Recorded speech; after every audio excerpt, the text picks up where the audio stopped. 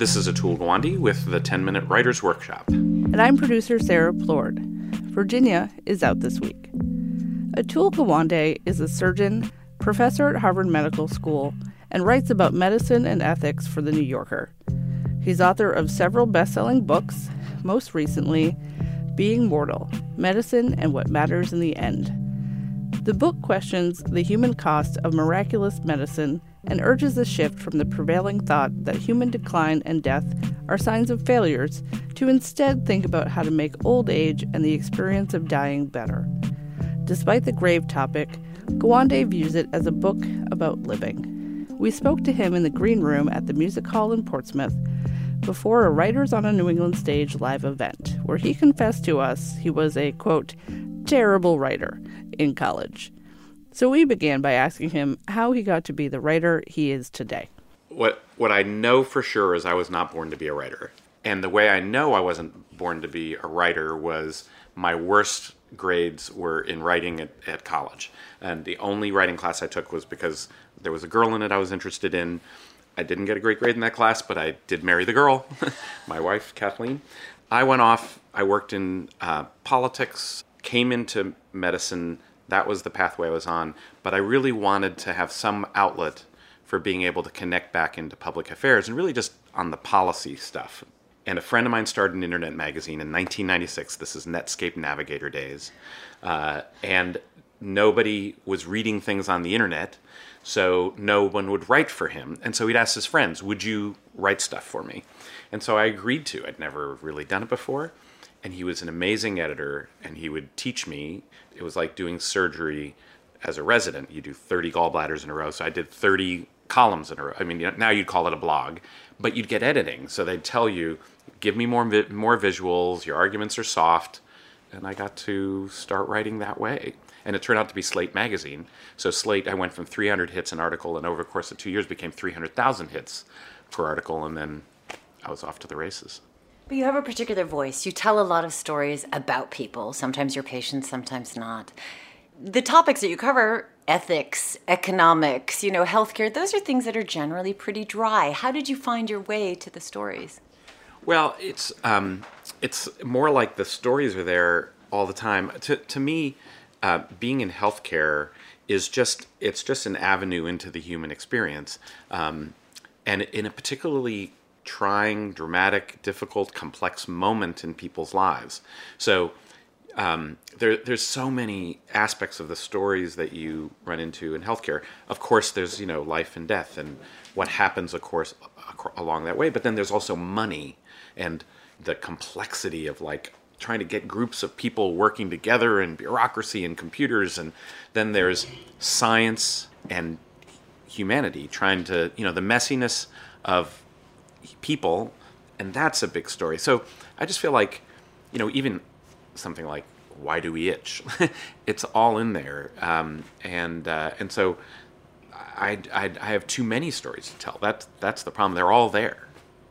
Well, like Oliver Sacks, you write about people that you've worked with, and he struggled, I think, with trying to maintain their anonymity and privacy while telling their stories accurately. Has that been a challenge for you? In a funny way, no, because I basically ask permission, can I write about you? And some people say no. Some people say, actually, I kind of bend over backwards to be a little careful because sometimes they don't realize what will hit them. A lot of people say, oh, no problem, use my name, whatever. But then they're, telling me all about their, how they hate their brother. And, they don't realize that this is going to land in a minimum in a New Yorker, and there'll be 5 million people who will read it. So you probably want to think twice about it. So I often suggest to them, maybe we don't use your name, that kind of thing. So that, I think, is straightforward. A lot of times it's their family members and others. It can be challenging, like all the ripple effects that come out of it. I'm thinking of books like The Checklist Manifesto. A lot of caregivers read your books, doctors, people who are in the healthcare profession. So you're writing for them, and you're also writing for the general public. I wonder how you balance. Do you have to walk a line with the language and the kind of descriptions that you're giving? I really don't. My view of it is I'm trying to write to everybody as citizens.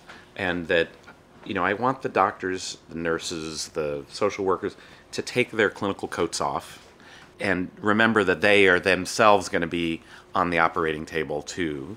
And I want to get past all of our jargon. I use it when it's powerful and it's necessary.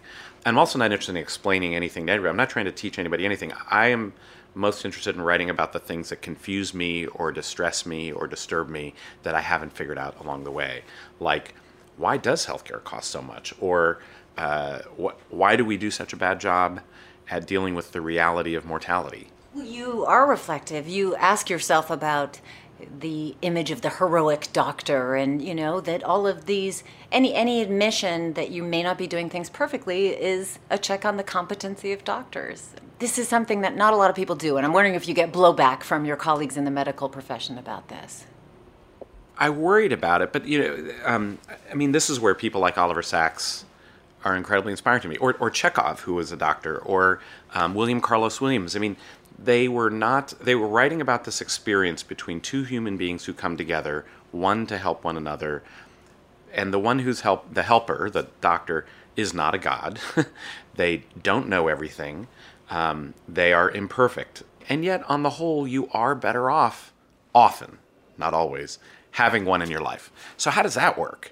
And William Carlos Williams, is amazing because he did not treat the doctor as hero, nor as villain, just as a complex human being trying to do this thing.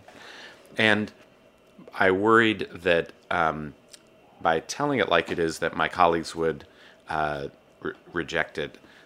But instead, they understood the way I was trying to tell the story, which was not to throw a bomb to say, we all suck, but to say, this is this kind of cool thing we're doing. It's hard, and it's interesting, and there's lots of things we don't do right and could be doing better, and it's hopefully constructive, and they took it that way. Healthcare is such a fraught issue in our culture, the expense. It's become a partisan issue in many ways. I wonder if, as a New Yorker writer, you've been a guest columnist for the New York Times, for example, written a lot of op-eds. Do you feel like you have to walk some kind of line about your opinion? No. I think there's a core medical value that speaks to me in a really important way, which is that all lives have equal worth. That we really ought to be treated, you deserve to be treated as an equal before the clinical world, in much the same way that you ought to be treated as an equal before government and before society. And I think that value, it goes back millennia, and it speaks to people, and it certainly speaks to me. And when we decide that some people their lives are not worth what someone else's life is worth, that's a problem. And maybe that's political. I just see it as moral. And this is a sort of central moral value, and then we have to live up to that. Now, there's liberal ways and there are conservative ways of living up to that value, but I also see it as deeply American as well as deeply medical. As a surgeon, as an educator, as a writer, do you have to get into different head spaces for those different activities? Is there a process or ritual that you go through to shift? No, because it's like I'm in a specific space in a specific moment in a specific role when I'm doing certain things. So I don't think about writing when I'm in the operating room or in a clinic with my patients. But I can go to the geriatrician and I can do something as a writer that you can't do as a doctor, which is I can say to them, can I hang out with you today and just see what you do? If I did that as a colleague from upstairs, they'd be like, you're just weird. No.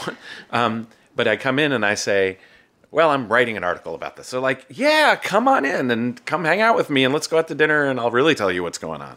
So I'll switch modes later. And then other times I'm being the scientist and I'm saying, let's collect some data and let me try an experiment and let's see if we can make this thing happen.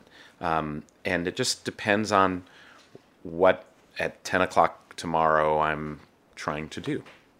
So you get to spy on other people in some kind of way. You get perspective, you get to pull back. You're educating med students. Do you talk to them at all about writing or give them any advice short of finding a really great girl inside of your writing class? My main advice is not that writing, I think it's important that people figure out where they are energized by what they do. And a lot of times in medicine, it's so intense, and in the moment, you need something that takes you out of it. And that may be writing and telling stories. It may be your family. It may be a musical instrument. It may be research. There are things that are complex and push on you, and you need a way to step out of it. And writing can be one of those, but I don't think it is for everybody. It's not. I'm not a believer that everybody in medicine should write any more than I'm a believer that everybody in medicine should learn economics. Atul Gawande, thank you so much for speaking with us. Thank you. Atul Gawande, best-selling author, most recently of Being Mortal, Medicine and What Matters in the End. The 10-Minute Writers Workshop is a production of NHPR, produced by me, Sarah Plord, and by Taylor Quimby. If we've helped you find a little creative inspiration, help us out a little too. Head on over to Apple Podcasts and leave us a review. It goes a long way towards connecting us to other listeners. And thank you.